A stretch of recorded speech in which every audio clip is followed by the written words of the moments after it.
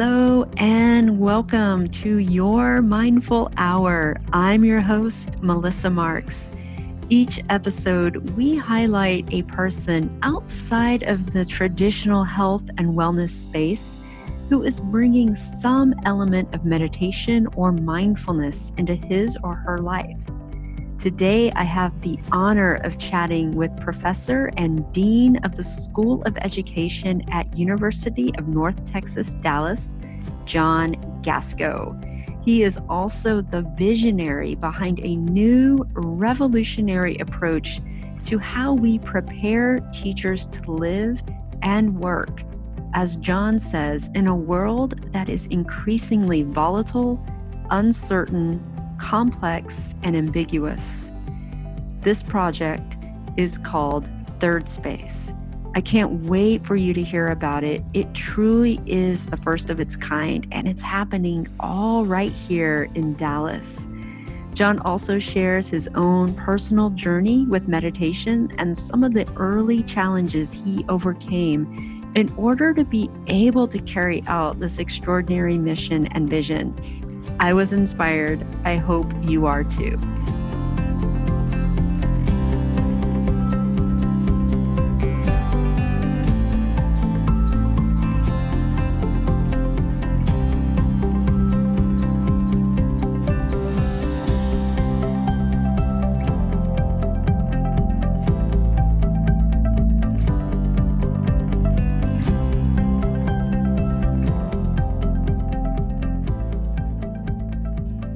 Hey, welcome, John. How's it going?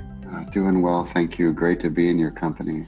Oh, thank you, John. I'm really happy you're here, and thank you for making the time this morning to chat. I'm really excited to talk with you, and I always like to start the show by giving a little bit of a context for how guests come on the show. And for you, it's really kind of interesting. I met you formally only once, I would say about 2 years ago. And what's funny for me is that when I reached out to you recently to do this podcast and ask if you were interested, I fully expected to have to remind you how we met, and it was brief and there were a lot of people. And I really did not expect you to remember me, and not to elevate you and put myself down in any way, but just because of the dynamics of that. And, I knew you well before I met you because of the relationship with UNT and Mastermind, the mindfulness studio here in Dallas. And I, being a teacher there, heard your name many times mentioned. And so, fast forward to me reaching back out to you, I, again, fully expected to have to remind you of our brief meeting. But what was really interesting for me is that you did remember. And I say that not because it has anything to do with me, but because that says everything to do with you. And it shows the kind of person you are, the fact that you remember details like that. And it's just really impressive. And I know that mindfulness and meditation helps with our memory. And so I thought, wow, he's a really thoughtful person and a really special person. And it immediately made me know something about you, like a little bit of a, dare I say, like a little intimate detail about you, that your memory is that way and that you did remember. So I thought I would share that and tell you that meant a lot to me. Well, thanks for telling me that. I appreciate it. And, I always value sort of how important relationships are. And in our society, especially with the acceleration of what I call the fourth dimension, aka the digital sphere, our ability to remember is becoming increasingly colonized. So I try to be really intentional about remembering, because it helps people to continue to make connections and feel valued. Absolutely. And I think that has so much to do about being present. Like when the information is coming into us, if we're receiving it not from a place of fight or flight or stress, if we're receiving information in an open, expansive place, we're that much more likely to be able to retrieve it because it came in a healthy, open context. Absolutely. Yeah. Well, cool. So, John, let's start off by having you tell us about you. Who is John? Well, let's see. Professionally, I have the privilege of serving as first and foremost a professor, which means I'm a teacher. I also serve my colleagues, a rising, amazing group of people in the School of Education at University of North Texas at Dallas as dean, which means I have to really be on the front lines of trying to create awareness around the great work that we do and help the field collectively reimagine what education means. I want to know how you're helping to reimagine that field. That sounds very, very juicy, but how long have you been in that role? I became dean and professor 3 years ago. Mm-hmm. And before that, you were an educator? Before that, immediately before that, I was a chief executive officer of a startup educational technology company in Chicago, affiliated with the University of Chicago. And then prior to that, had other academic appointments, and my sort of route entry into the field of education was my grandparents, who were both lifelong educators and mavericks in their field. So they inspired me that, to constantly try to be on the edge of innovation and not be afraid to speak the truth in the midst of the journey. And so I ultimately switched careers based on their example and my own discernment from engineering to becoming a teacher, starting from scratch.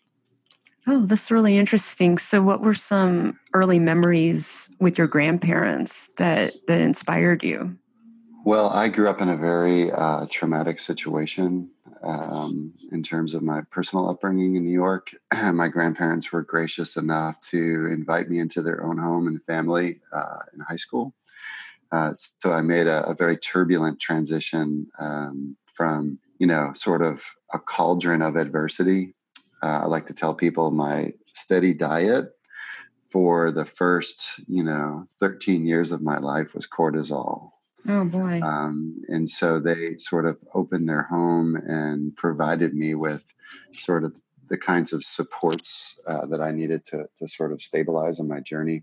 And, growing up as a high school student, trying to heal from some deep wounds in my past, I got to see their example, not only as family members who loved me and care for me, but as like extremely devoted educators. And so my grandmother was the first health educator in the state of New York to have the courage to say that students and schools need to talk about HIV and AIDS. So she created the first public school curriculum in the health field. So for students taking health, where it became okay to talk about HIV and AIDS. And so that her courage deeply impacted me. She took a lot of heat for that, as you can imagine. My grandfather spent 30 years in the same school, in the same classroom, talk about commitment and loyalty and dedication. Wow. So I remember him coming home and having this briefcase that was seemingly endless. And he would just be pulling like what seemed to be like reams of paper to grade. And, and he also was a leader in the public school union for the state of New York, and was the union sort of lead negotiator to help teachers improve their livelihoods by significantly increasing the ceiling for them so that they could retire with a just wage. So, oh my goodness. Yeah. So I kind of grew up in that. I grew up in that lineage, which is a lineage of love, caring, and a really strong focus on service and justice. Oh my gosh, that's so incredible. And really, I'm about to ask a question, but I'll preface it by saying that if I ever ask a question that you don't want to answer, you just please let me know. I never want to push too much, but the curious part of me is wondering about if you're comfortable at all sharing what happened before you were with your grandparents. Yeah, I'm happy to share that. I've sort of learned on my own journey that vulnerability is courage and bravery. So Yes, amen to that. Mm-hmm. I try to lead as best as I can from that edge. But essentially, was raised largely in a single parent home. My father was diagnosed with schizophrenia at a young age, and at that time in the 70s, I was born in 1973. Oh my gosh, we're the same age. Oh, cool. Good coincidence. What? Anyway, Okay, sorry. no, the sort of psychiatric, psychotherapeutic community really didn't know what to do with people suffering some schizophrenia. So they just sort of flooded them with a lot of medication like Thorazine, which is really toxic, and sort of imprisoned them in psychiatric hospitals, which were not the best places. So that sort of separation of my mother and father was traumatic for me. I remember traveling around New York, visiting my dad in these different hospitals, and that sort of, it's not the ideal way to think about secure, positive attachments with your father, but nevertheless, that's what I dealt with. And my mom, suffered from addiction. So she was addicted to a variety of things. And so that had adverse consequences for my relationship with her and the sorts of developmental issues I dealt with as a kid.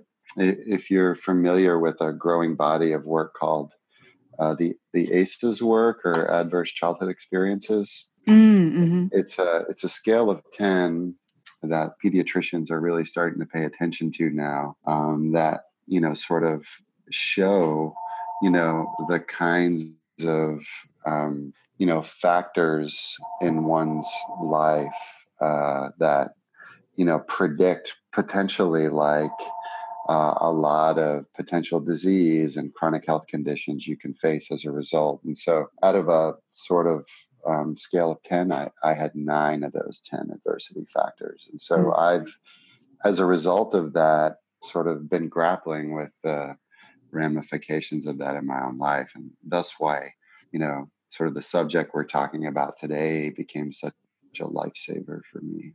Oh my gosh, absolutely. So many things here, that early childhood, as you said earlier, just living from cortisol. I mean, very traumatic, difficult upbringing.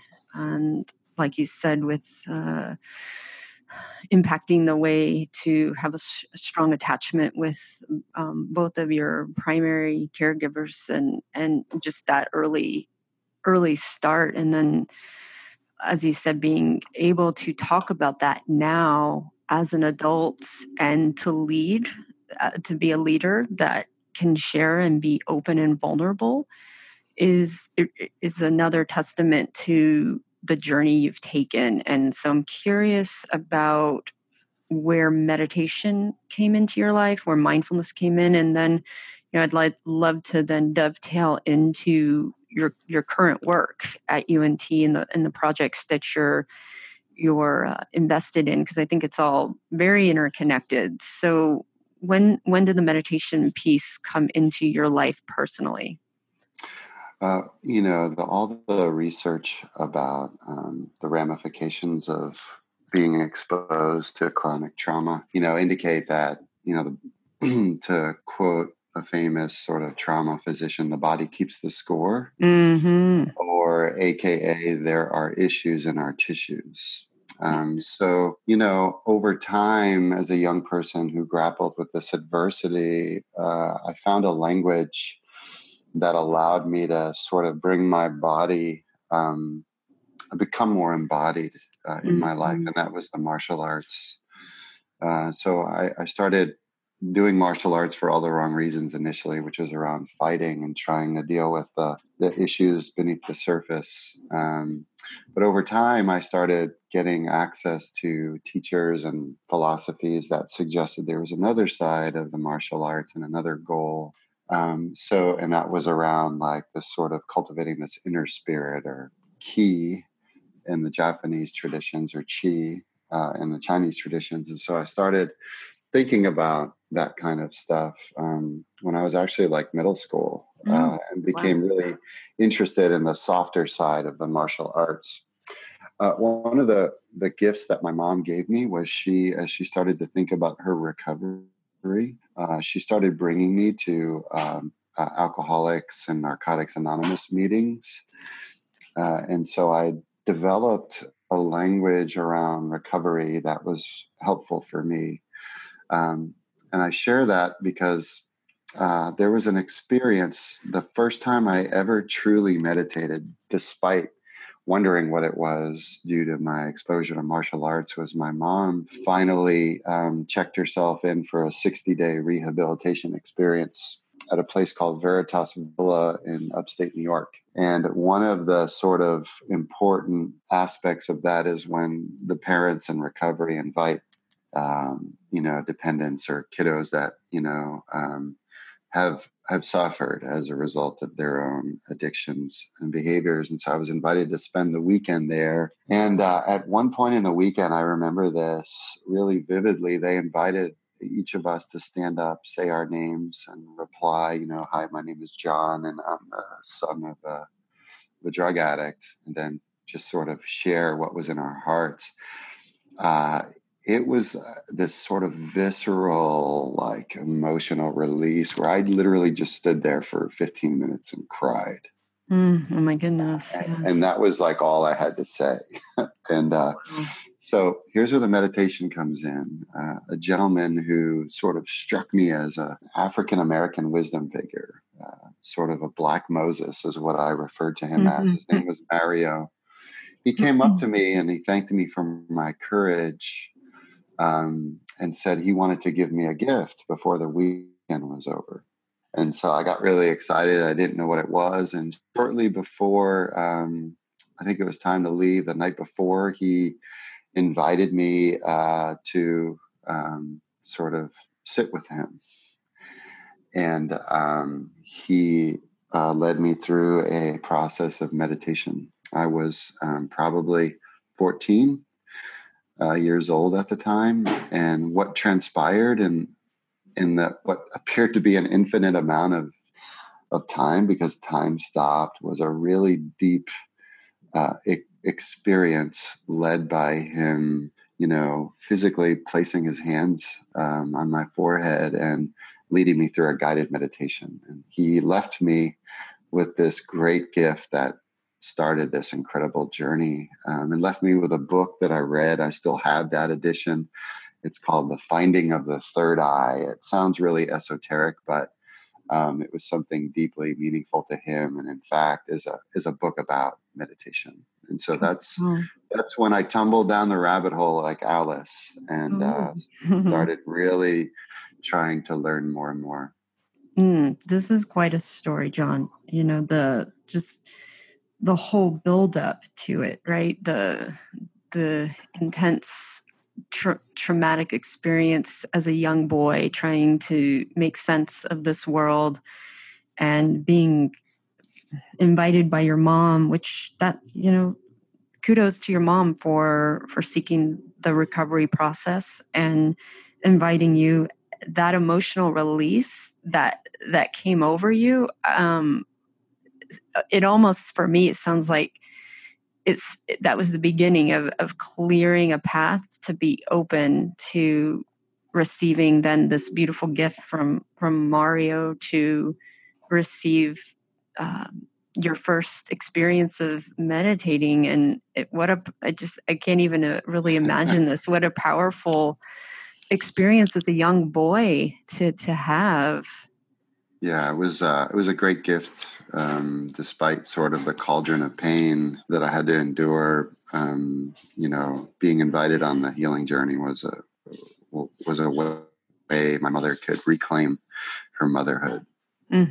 So, okay, so this is where it began. here you are today at UNT.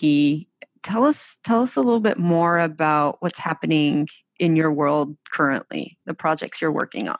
I'm happy to. The one sort of point I would make, though, is as a result of that experience, I went on this sort of journey, compare it to Doctor Strange, if you've seen the Marvel movie, where he goes and seeks out the camouflage, so to speak. Mm-hmm. I haven't seen it. I'm not some of my movie history is a little lacking. That's okay. Well, I kind of equate my journey to Doctor Strange because I became a doctor ultimately. But so I in high school, I became so intrigued by meditation. It turns out there was a famous health spa 20 minutes from my grandparents' house called the New Age Health Spa, where famous people from around the country would go to heal and learn all kinds of, sort of healing arts for their journey. I got a job there as a dishwasher, and then I became sort of the groundskeeper. But I ran into an incredible teacher. His name was Harold Weisberg. And he was grounded in the tradition of Zen and Tai Chi. And he started giving me an expanded language around meditation and getting the issues out of my tissues through Tai Chi. And then that led me ultimately to a residency in Japan at a famous Zen monastery where I had my first experience of insight. And so that really, that sort of record of experiences profoundly shifted the way in which I thought about education when I became a teacher. And fast forward to the present, where I'm now a dean at the University of North Texas in South Dallas. And so what's been important to me in this new role is I feel in higher education, we've lost the whole person, especially the body. Mm-hmm. So our learning has become increasingly from the neck up, and we've lost touch with sort of this ancient deep intelligence that's really toes to crown. And so as I thought about my own experiences as a teacher and a leader in education, I became increasingly obsessed with asking the question, why are so many teachers suffering? Mm-hmm. Why are so many school leaders suffering in America and here in Dallas? And why are some of our best human beings leaving the profession at such alarming rates? And so I've coined this term called teacher dropouts. Mm-hmm.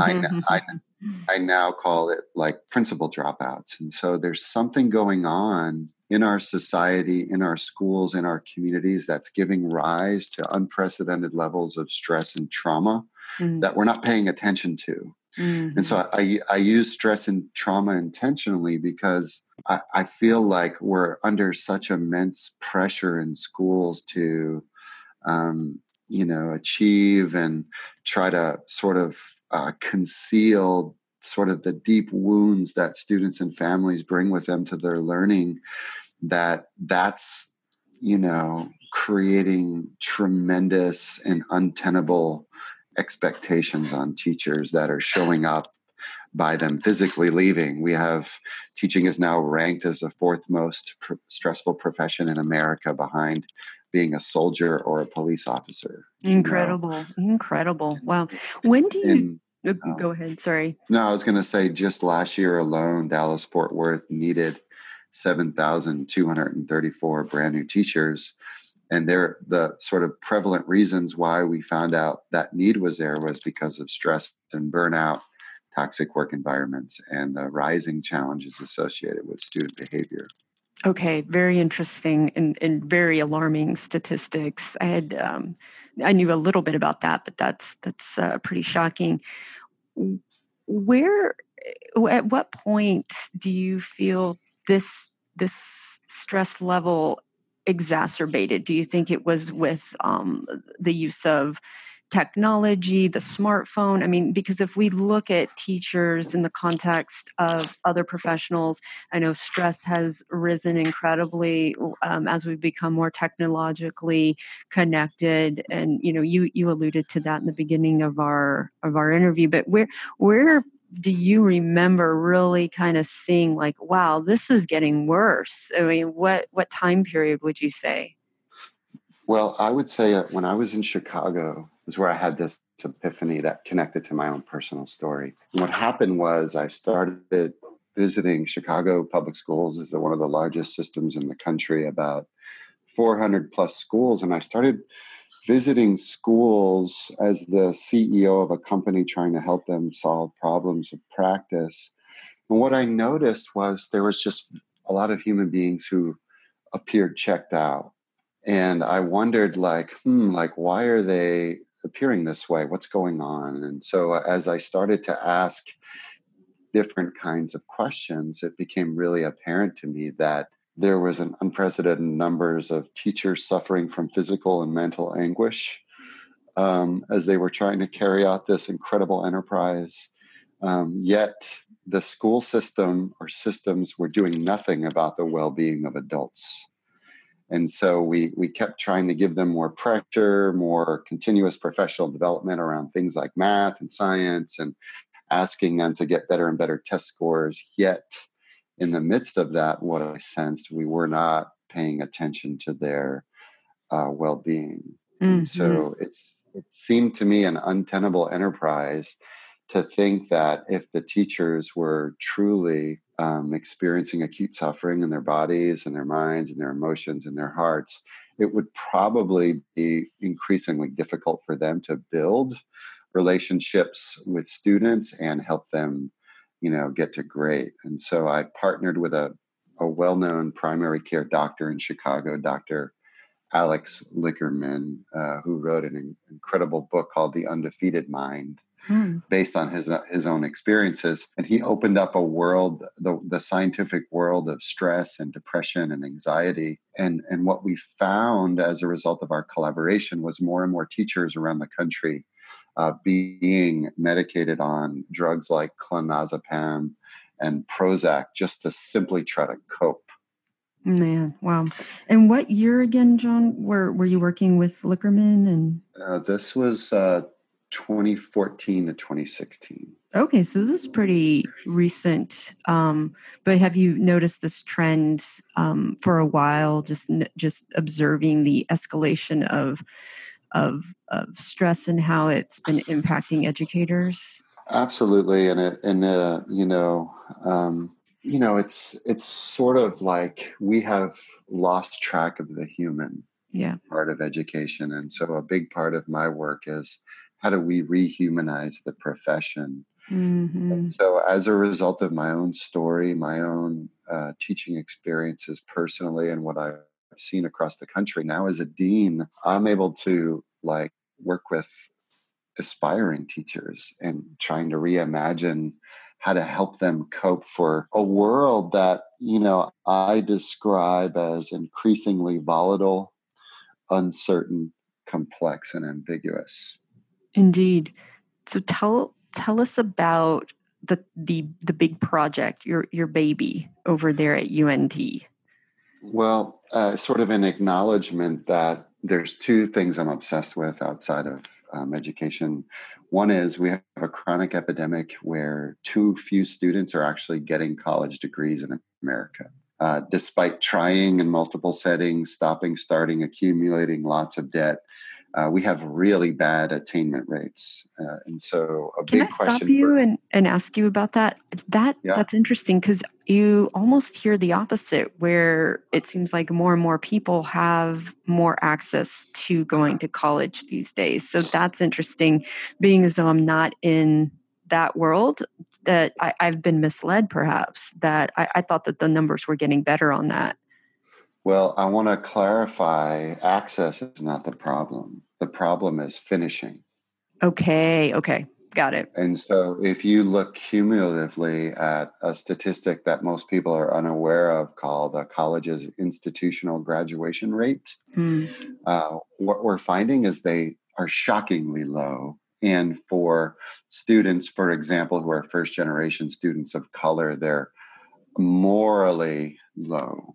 For example, it's not uncommon in large community college systems like ours, where the sort of 2-year attainment rate for an associate's degree is between 11 and 15%. Okay. Wow. And the statistics are are equally problematic for four-year institutions. So for the majority of students in America who have access to higher education and are seeking to transform their lives through what its promise is, the problem is we're not getting enough of them to and through. So as a dean, I'm trying to figure out how can I help create a pathway, a runway for students to first and foremost get to and through college. Mm-hmm. And then for those who are equally excited about becoming educators, how do I prepare them for that world as well? And so we've reimagined teacher education here at UNT Dallas. We've started including different kinds of competencies into our curriculum that involve like self-care, helping students to learn skills to pay attention to their own resilience and mindsets in the midst of adversity. The thing I'm most excited about, in May, we will open the nation's first School of Education affiliated mind body studio, which is called Third Space. And this is a recognition that if we want to get more students to and through college, and if we want them to become teachers and stay in the classroom, because students and families need them to do so, then we've got to pay attention to educating more than their minds. We've got to pay attention to how do we help them reclaim the body? How do we help them think about their emotional lives? How do we help them think about healing deep traumas? At UNT Dallas, we are an institution at the intersection of multiple deserts, a poverty desert, a food desert, a higher education desert, and what I'm now calling a well-being desert. So how do we reclaim higher education as a journey of healing, as much as it's a journey of getting credentials? And so that's what Third Space is all about. Wow. Okay, John. So good. And I have a lot of questions. It's very, very, very interesting. Can you explain the actual delivery of those things? Like, did they take classes? Who teaches those? Or is it more like a free form open meditation space or a hybrid? Or how does it practically look? So we're being very intentional about getting student feedback, faculty and staff feedback, university feedback around, what are the issues that are surfacing that require a different kind of higher education. So the space is intentionally designed to not have a tangibly understandable name. So Third Space, like, what does that mean? Yes, I was going to ask that. Tell us about what that means, Third Space.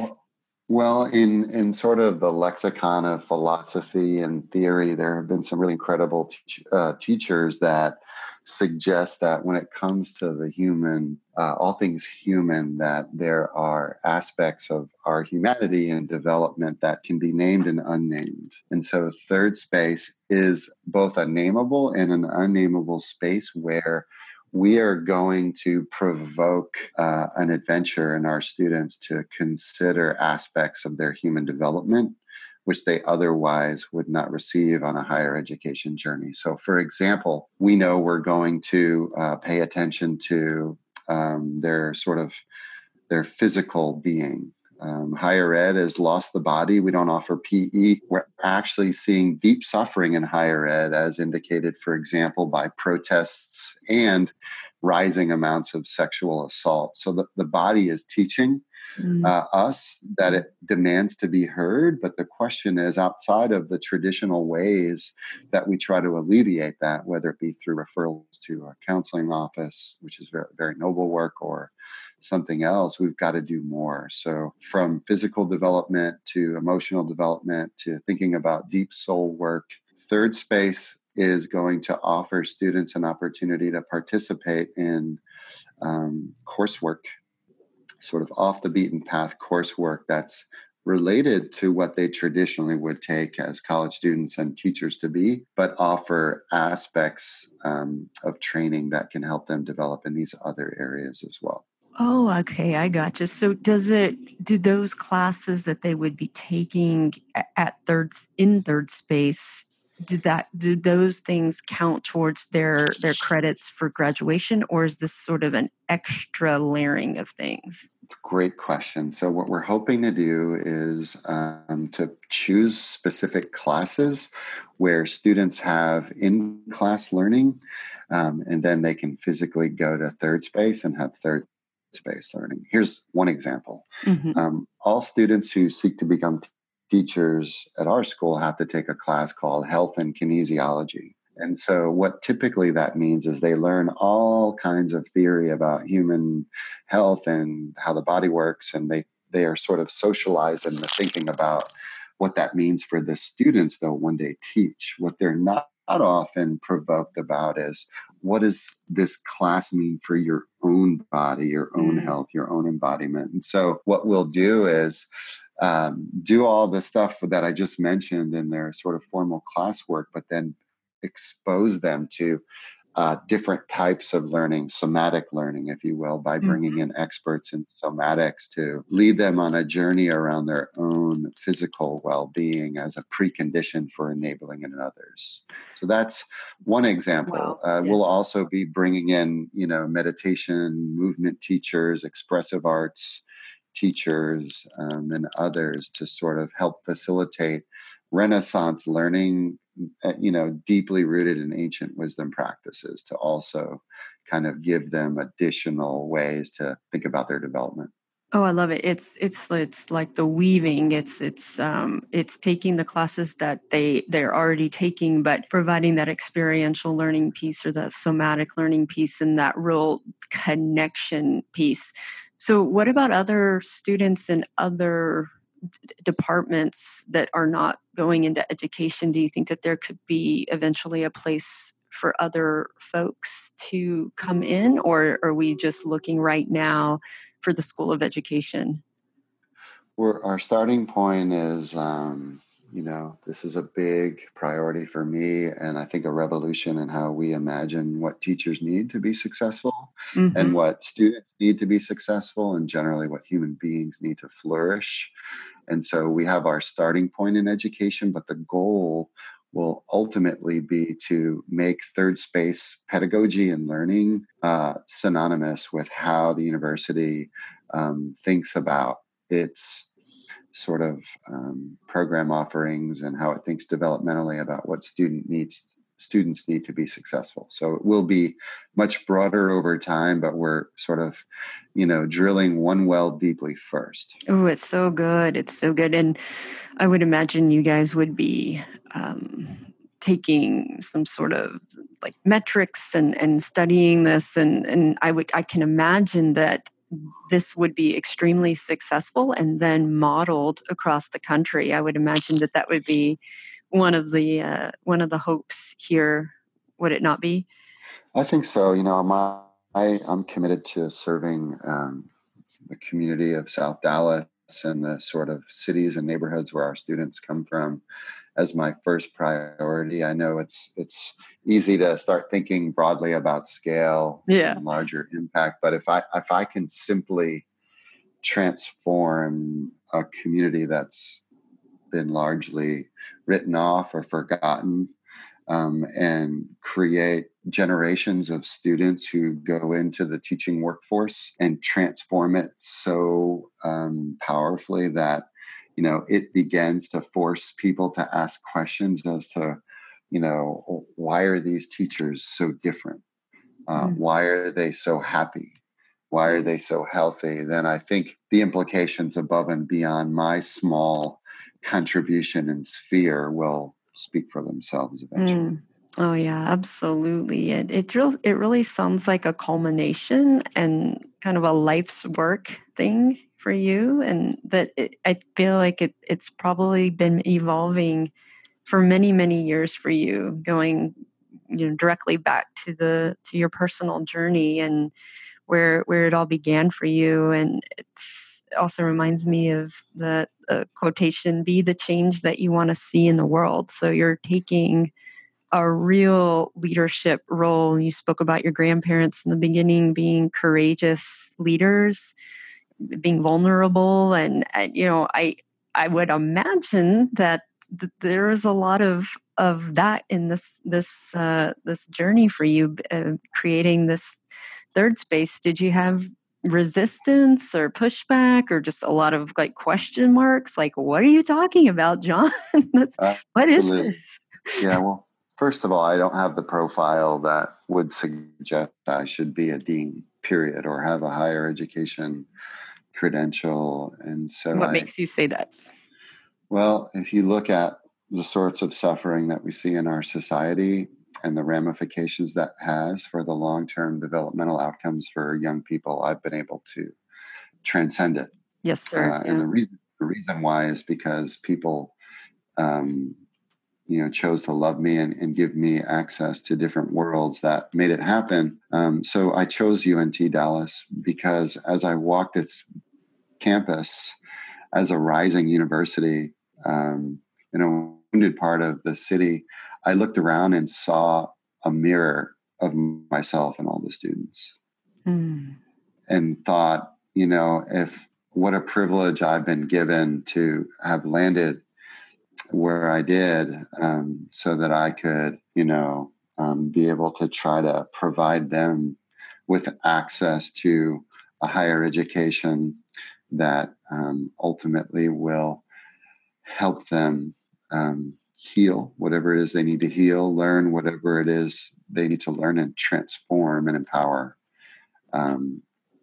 themselves along the way. And so there's been a lot of resistance and questions, all of which I continue to work through and try to provide the best rationale that I can. But nevertheless, despite that, we press on. And I think that we have created pretty significant buzz around a different way to imagine what teachers and educators need as a precondition to achieve the goals we all have for a thriving and flourishing society. Oh my gosh, indeed. It's so important. It really is. If we're not taking care of our teachers, who's taking care and educating our children? And it's this perpetual stress response to stress response, and no one's the mind is, like, as we were saying in the very, very beginning about your memory, right, where I was complimenting you for actually remembering me and recognizing that when the body is in constant fight or flight, it's not able to retain information because it's all coming in through the amygdala, and the amygdala was never designed to be the storehouse of all information. It was just designed to fight or flight or freeze to protect us. So if we're constantly traumatized, nothing is working. And so you're addressing the root cause. And I love the other expression, bloom where you're planted, and the fact that this is where you are. This is the problem that you see, and you're taking strong leadership role in trying to solve it in a meaningful way. And I'm extremely grateful that you're here in the community. And actually, I'll have to tell you, when you were talking just now, I got chills all the way up and down my body. And for me, that's a sign that there is something bigger happening here. And you are very connected and plugged into source. And that's what's guiding this. It feels extremely powerful. And I know that it's going to have an amazing impact. I can't wait to see how it unfolds. And if you need any help along the way, please reach out to me, and I would be more than happy to do any small part that I could. Well, that would be fantastic, and I need help. We all do. As many hands as we can put on this plow that's leading toward the North Star of human flourishing, the better we'll all be. And I'll end sort of based on something you said. I see more and more that schools could be symbolically referred to as amygdalas or amygdalae. God. In terms of the conditions that we're experiencing in the culture and the climate. So how do we collectively begin to regulate and calm the central nervous system that is our schools, so that the human beings within them, all of them, can find safety and comfort and the ability to thrive. And so that's what this work is all about. And finally, the ultimate goal of Third Space has nothing to do with a physical studio nested in a beautiful building. It's about helping students and whoever might have the opportunity to participate in its programming realize the third space within themselves. Yay. Love it. That's a beautiful way to end our conversation, which I always say this, I've noticed that I really could continue to talk to you for much longer, but I promised you an hour, and I appreciate you and your time. We are now formally entering the last short part of our chat today, which is Hummus Among Us. And you have some hummus. I asked you what you like to eat in terms of hummus, and you delivered, John. You came up with a suggestion. Do you want to tell us what you have here for us?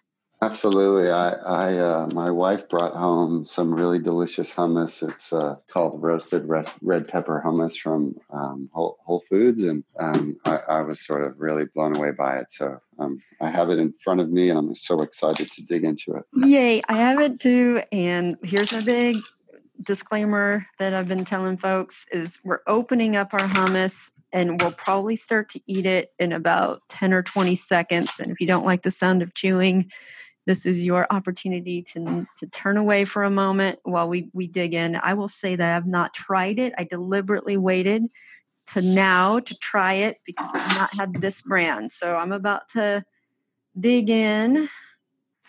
So the chewing will commence here shortly. Super excited.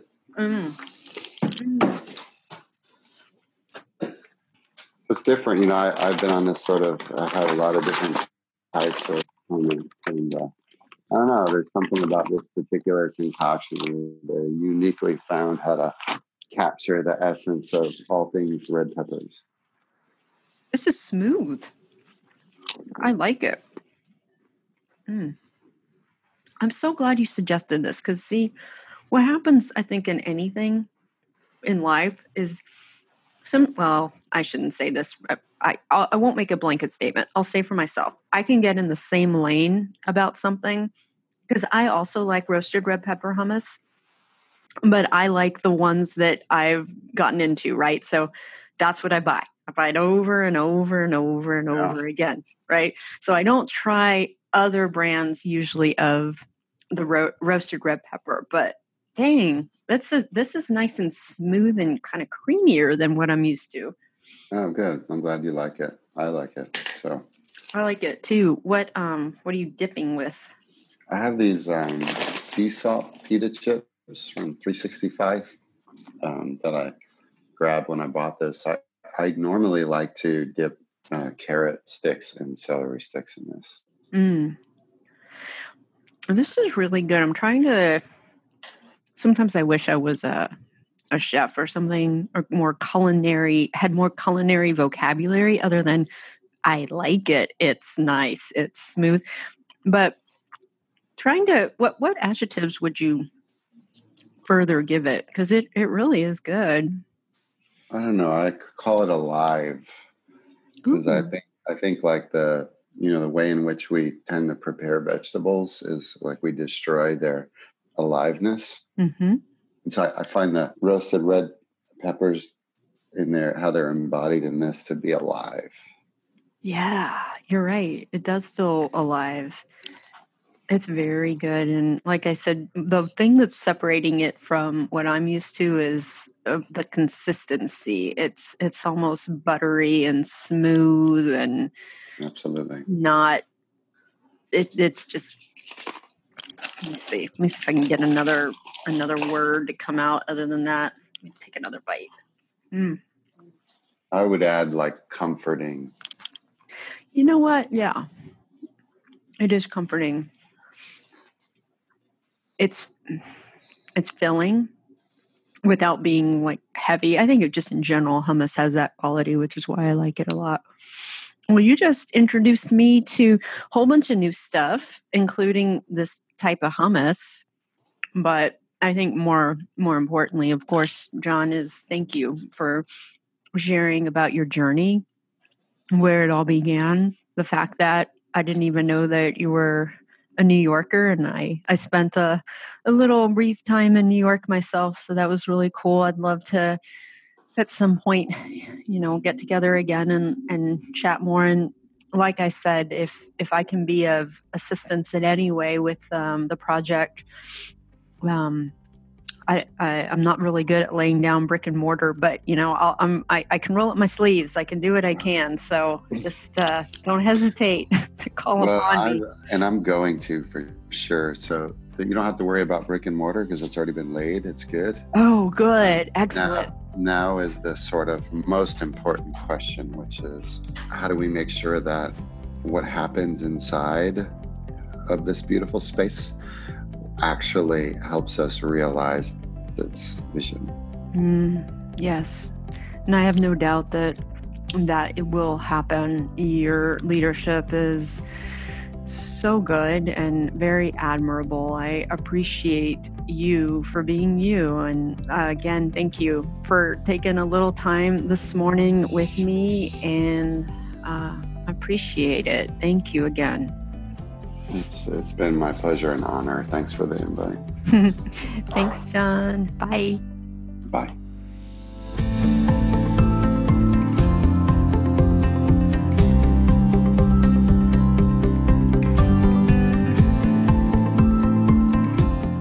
Hey there, hope you found value today in listening. If you did, please share the episode with others and subscribe. Look out for another episode in about 2 weeks. Till then, love yourself and love others.